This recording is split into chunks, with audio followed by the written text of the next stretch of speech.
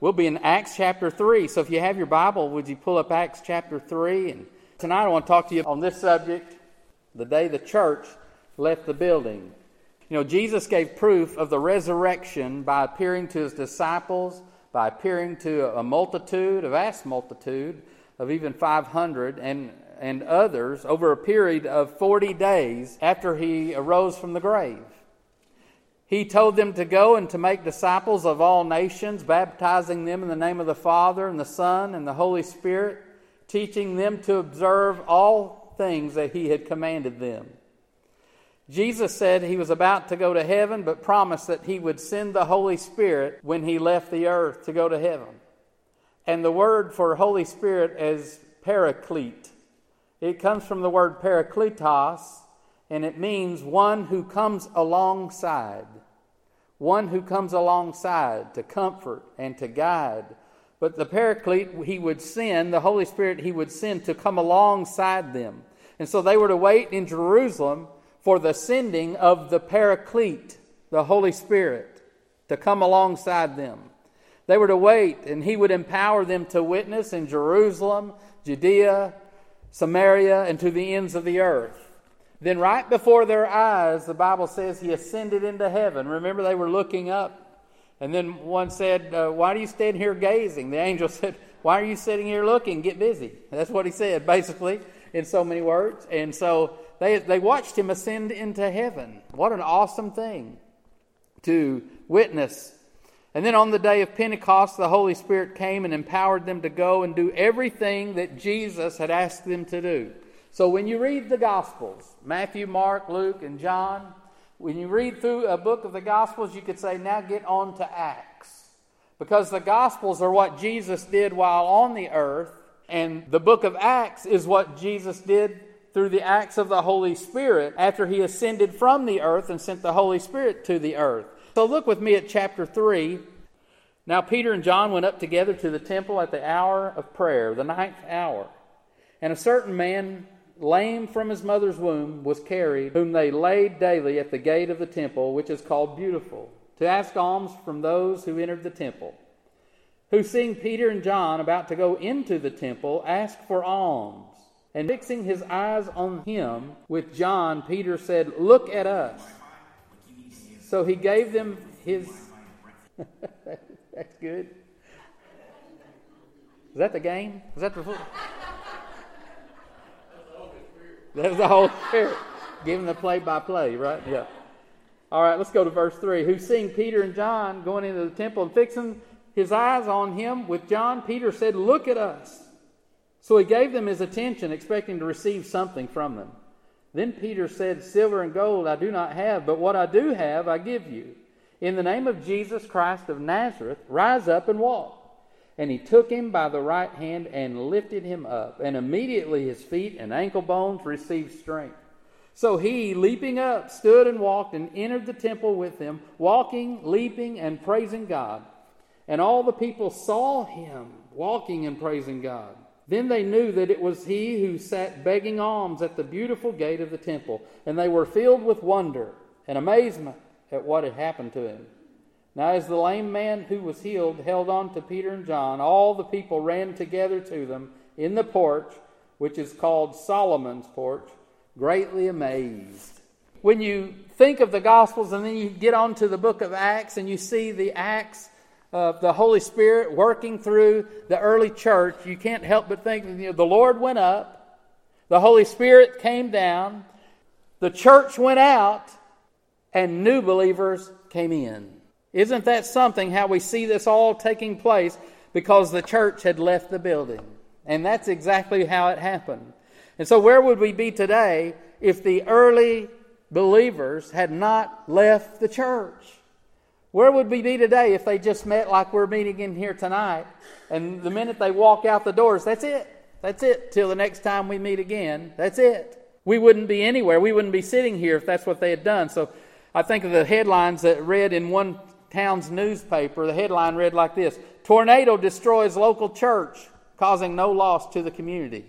Now that'd be sad, wouldn't it? If the church here was destroyed here in Garrison by a tornado and they said no great loss, it was just the First Baptist Church of Garrison. No great loss there. That would be because First Baptist Church of Garrison didn't have its hand in the community, didn't have its heart out there in the community. Then it could say something like that perhaps, but it won't, will it? About the early church, looking in chapter 2, verse 42, we find that they were committed to doctrine. They were committed to learning and hearing from the apostles the doctrine that they knew of Christ. And so they were committed to learning. They were committed to growing in knowledge. The Bible says they devoted themselves to the apostles' teaching. Some people don't like that word doctrine. And if you say, well, we're going to do a Bible study on church doctrine, you know what, especially younger folks, they just get bent out of shape about that, doctrine. That just sounds like an old-fashioned, you know what it means? Teachings. That's all it means. And so there are teachings in the Word of God that the apostles taught, especially those things about the Lord Jesus Christ and the things about the function of the New Testament church that are doctrines that we are to hold dear to because they keep us right before God. And so that's what it's about. They devoted themselves to the apostles' teaching. They were committed to fellowship, the Bible said, and to the breaking of bread together. They fellowshiped together. They prayed together. They went from house to house. They shared their goods with one another. And so the needs that they had among them, those needs were met. And so they had meals together in one another's home. They broke bread together. They probably were taking the Lord's Supper too, but they were eating together. And we all like to eat together, don't we? And we get to know one another over a meal much better than if we're just talking on the phone with one another, I think. So they were doing all those things. And then in chapter 2, verse 47, the Bible says, "And the Lord added to their number day by day those who were being saved." So the church is growing. And we could ask this question then, what made the difference? What made the difference? Well, it's a what and it's a who. The who is the Holy Spirit made the difference. The what that made the difference is the church went out into the world with what they had received from the Lord, and that's the empowering of the Holy Spirit, and they put their faith into action. If the church is ever going to impact the world for Jesus Christ, the church must leave the building. It must. I want you to see, first of all, here's the first point if you like to take notes, there are ministry opportunities all around you. All around you. And here we read about this lame man, this poor beggar. He had help, but he needed some better help, didn't he? Daily they brought him to the steps. They helped him out. They brought him there so he could beg. So he was a familiar man to those people. And he could see, because the Bible tells us he looked at Peter and John asking them for a handout. He was doing all that he needed to do, or all that he knew to do. He just didn't need what he thought he needed. He needed something greater than money. He needed something better than the alms they might give. What he's hoping to receive wasn't really what he needed, nor was it something they could give him. They didn't have the money to give him. They said, "We don't have any money. We don't have silver. We don't have any gold coins. We can't help you out in that way." But they did speak a word of healing over him, and he was healed instantly and got up and began to celebrate. After being healed, and he's leaping around, verse 9 and 10 said the people saw him praising God, and they recognized who he was, didn't they? They even said, "This is the one who sat by the beautiful gate and asked for alms." And they were filled with wonder and amazement at what had happened to him. So the people recognized this man. They knew who he was, what he was about. They saw him every day. He had become, I guess you could call him a fixed figure. He had become a fixed figure there at the gate called Beautiful. He no longer stood out.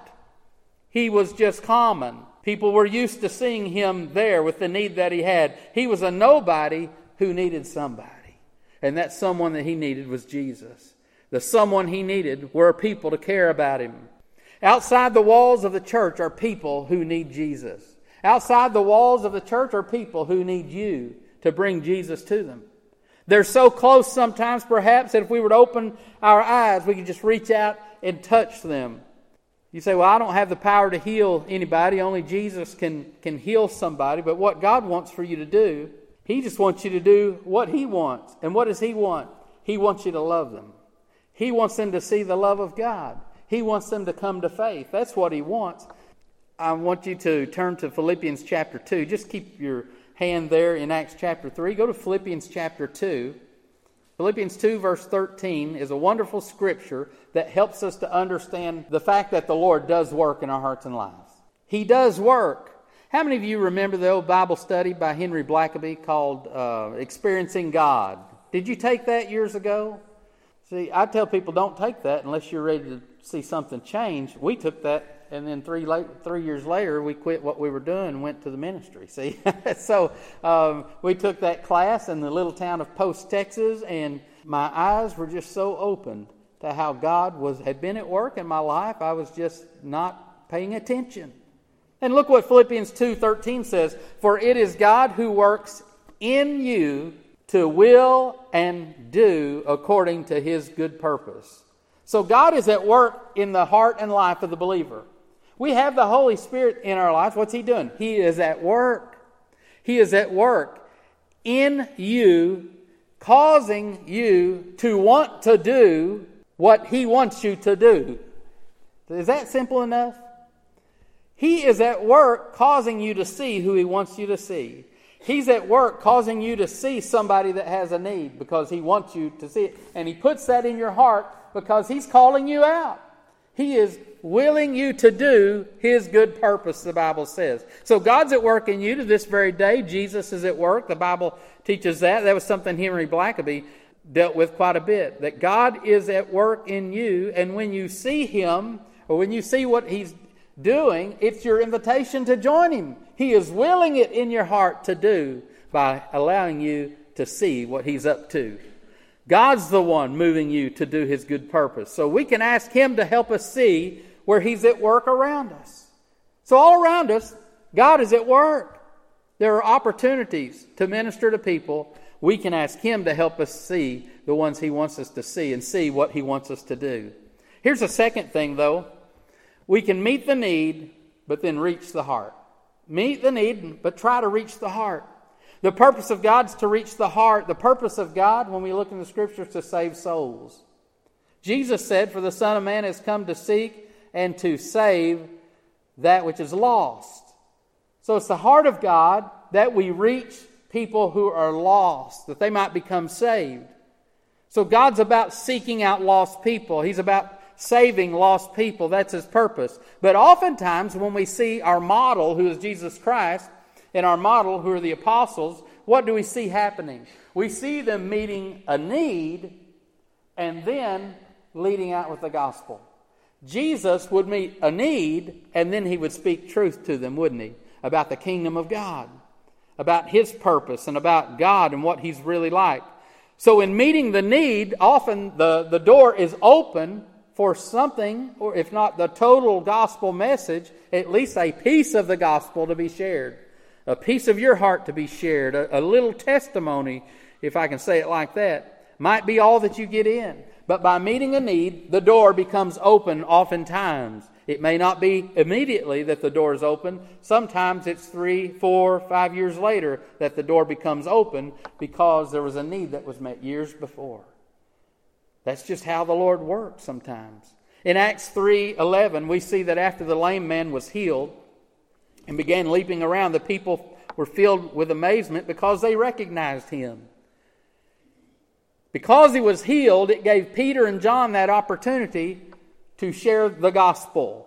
And when you look at the remainder of chapter 3, beginning with verse 12 and on to the end, boy, he goes into a long gospel message. He didn't hold back either. He told them right where their hearts were. He told them they'd crucified Jesus. I mean, he just let them have it. It was the gospel. And he brings them full circle. And the Bible says, when you go on into chapter 4, that many were saved.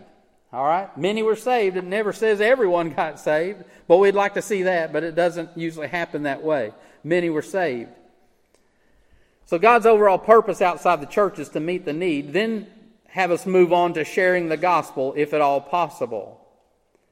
And so something that I want you to see, though, is that your mission field is right where you are. The mission field's right where you are. So often we think of missions as only being a faraway place. A mission trip is just a faraway place. It's something we get ready for. We even go buy a few new clothes to get ready, so we'll have our new clothes on and, have just what we need. And we pack what we need. We get excited about going to a far away place. But the truth is, your mission field's right where you are. We're called to go to those far away places too. But do you know most people can't, or they're not willing, or they're unable because of life situations around them. They're taking care of people. They can't just up and leave and go a long ways away on a long extended trip. Most people can't do that. Well, you don't have to be on mission for the Lord. You are in your mission field every day. I want you to see this video about a police officer named Dion. I'd recorded this years ago. I think I got it off YouTube or somewhere. Dion is a police officer that works a place called Skid Row. I believe it's in L.A. Okay, he sees it as his mission field.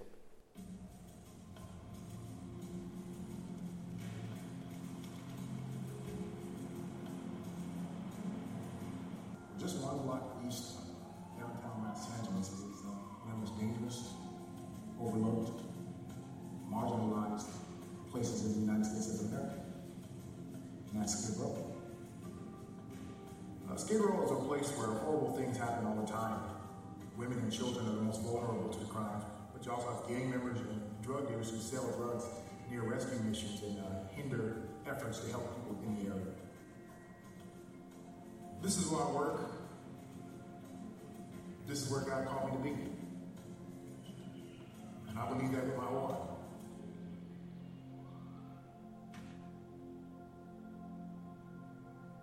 The reality here is most people don't really like police officers. They're talking to us because they feel we're after them because of their social status or race or whatever. It's really hard to meet somebody you really want to help and have them reject you. Some of them hate my guts. And I really, truly, honestly care about them. I try to look at people the way I think God looks at people, and in spite of all our mistakes, God still loves us. So in spite of all the mistakes that a lot of people in Skid Row have made, I want to show them I love them, and I want to help make their lives better.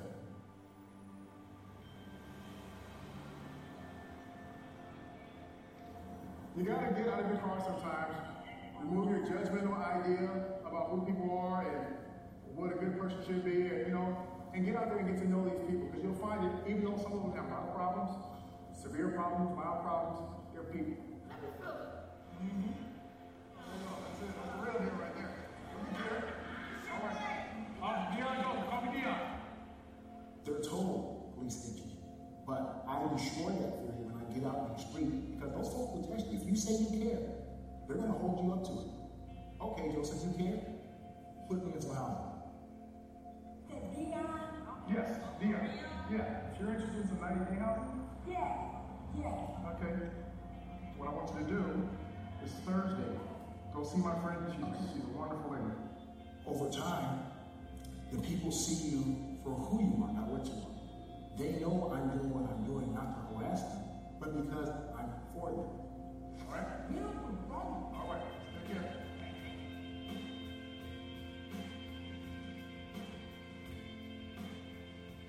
Hey, how are you? You're a star. How you doing? I do. Get to know people on an individual basis. I know their names. I know when they're sober. I know when they're out.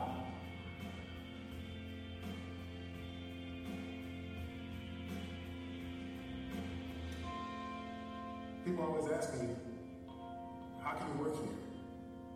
How can you sit here all this time?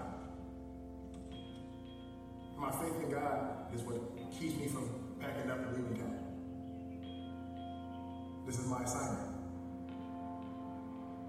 It's like a driving force that keeps me having faith in this community. That says, don't let him go yet, Dion. Don't let him go. Yeah, he's right there in his mission field. That's the way he sees it. This is my beat, is what they call it. And God put me at a beat that's a mission field. And he just felt compelled that's where he's at. God's got him there. He doesn't need to leave that place. And I believe we need to see that where we are, that's the mission field God has for us. I like something Johnny Hunt said. Sometimes we get excited about a mission trip, and I love to see people go on mission trips. But we get excited sometimes about a mission trip thinking that's going to do something for us better than what we can do where we are. And Johnny Hunt says, he's from Woodstock, Georgia, First Baptist Church, Woodstock, Georgia. He's a former SBC president as well. He says, the light that shines the farthest shines the brightest at home. We think if I can go way over there to that far away place, my light's going to shine so much brighter. And he says, no, the light that shines the brightest at home shines the farthest. So he says, where you are, that's your mission field. Your light is to shine right there. It will penetrate from there, and God will take you places from there. But he tells us, start at home. The light that shines the farthest shines the brightest from where it is now. It will get out there. A diffused light at home doesn't become brighter just because it goes on a mission trip. And if we won't let our lights shine right here at home, then a mission trip or some special occasion isn't going to fix that for us. Our lights shining for Jesus start right where we are sitting right now. And sometimes even the church house can be the place where our lights shine the least. I mean, we can put on the Baptist smile, right? And we can sing the Baptist anthem, Amazing Grace, how sweet. You got a lot of ease in there, and you can just smile. That's our Baptist anthem. And we've got the Baptist smile, but the truth is, if we don't minister one to another, like they did in that early church, that's their mission field. They're missing their mission field. And so the first work for the Lord is our light must shine at home, right where we are, one to another. And then it spreads out. It goes from there. God leads us to other places. And our mission field is right around us. I want you to turn to 2 Corinthians chapter 2, if you would. Because what God wants is He wants us to leave the building and serve Him out there. We should come together, be rejuvenated, to be strengthened in the Lord, to worship the Lord Jesus. And then we're to leave the house of God, and there ought to be some things that are different in our life because we've met with God. 2 Corinthians chapter 2, and look at verse 14 if you would. He says, now thanks be to God who always leads us in triumph in Christ, and through us diffuses the fragrance of His knowledge in every place. For we are to God the fragrance of Christ among those who are being saved and among those who are perishing. To the one we are the aroma of death leading to death, and to the other the aroma of life leading to life. And who is sufficient for these things? For we are not, as so many, peddling the word of God, but as from God, we speak in the sight of God in Christ.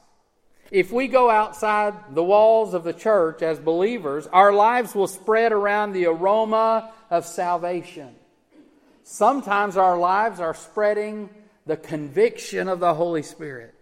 People see what you're about, they see what you're doing, they hear the words that you're saying, and they are convicted at the heart. That's what he's talking about here. He said, we're the fragrance of Christ among those who are being saved and also those who are perishing. He said, to the one we're the aroma of death, because they realize and recognize where their heart is. It's so distant from the Lord God.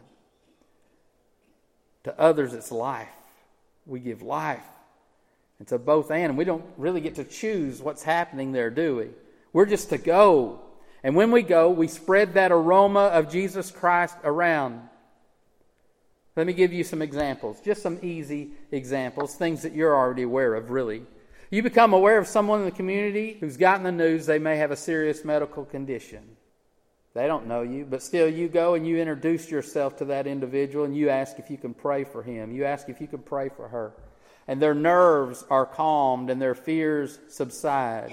You tell them about the love of God. You tell them about Jesus, how He came to give them eternal life, and how much you'd like to know if they have that eternal life, and if they're sure. And you gently try to lead them to trust the Lord Jesus Christ as Savior. That's the church leaving the building. Your neighbor's car has broken down. They need to go to Tyler for a doctor's appointment. that they can't afford to get their car fixed until they get paid. You fill your car up with gas and you loan it to them so they can make their appointment, and then you fix everything else because you and your wife can discuss how you're going to get to work, how she's going to get to work. You call someone else, they give you a ride. You know somebody that knows somebody. You can get it worked out. But they couldn't get their problem worked out. So you became the church outside of the building. A new family's moved into the community. You and your wife take them a bag of chips and a jar of salsa, and you ask them if they need anything. You talk with them about church. You invite them to come to church if they would. And when you see them on Sunday, you and your wife don't just stop and say hello. You go and you sit with them, or you sit in front, or you sit behind. You sit near them. You're the only ones they know. They came because of you. That's the church leaving the building, and then the church being the church when they come together. They say if you're selling your house, and we're trying to do that, and a realtor sets up an appointment to bring someone to your house, one of the best things you can do is put some chocolate chip cookies in the oven. Have you heard that? Just bake some chocolate chip cookies right before they arrive, because that aroma spreads throughout the house. And when people come in, what do they say? Smells good. It's just this aroma, it smells like chocolate chip cookies. They get excited about that. It has an impact on their senses, and it puts them at ease. And maybe, just maybe, they'll buy your house. When the church leaves the building and they meet the needs of others and they share the love of Christ, it spreads the aroma of Christ, which touches their hearts. Now remember, we don't get to be in charge of how it touches their hearts. For some, it is a conviction of death without Christ. They realize their lostness. For others, are being saved. Some decide they'll be condemned. They want nothing to do with you. They want nothing to do with Christ. It's a death wish that they just hold on to, because they are in charge. They're in charge, not God. Others will sometimes just saw that you cared enough, that God would love them, and God sent you at the right time, and you just didn't know it, and their hearts were ready. They needed Jesus, and they wanted Jesus. And you spreaded the aroma of Christ. It touched their hearts. And when we do that, maybe, just maybe, somebody will come to know Christ. We don't get to be in charge of that, do we? We're just told to leave the building and be the church. And so that's my encouragement to you. That is to be looking around where God's at work. Where you are is a mission field. And when God helps you or causes you to take notice of something, maybe He's at work right in that individual's heart. Maybe He's up to something. You don't know really what it is. So what do? You just share the love of Christ. You be the church outside the building in whatever way presents itself. And you let the Lord do the rest. You let the aroma of Christ be spread, and let the work of the Holy Spirit take place. And maybe they'll come to Christ. Maybe. Maybe they will. And we've got to be comfortable with it being maybe. We've got to be comfortable with letting the Holy Spirit be in charge. Be in charge, Lord. We've got to be okay with the individual that says no. Got to be all right with that. We've got to leave the aroma of Christ. I just hope that you'll think of that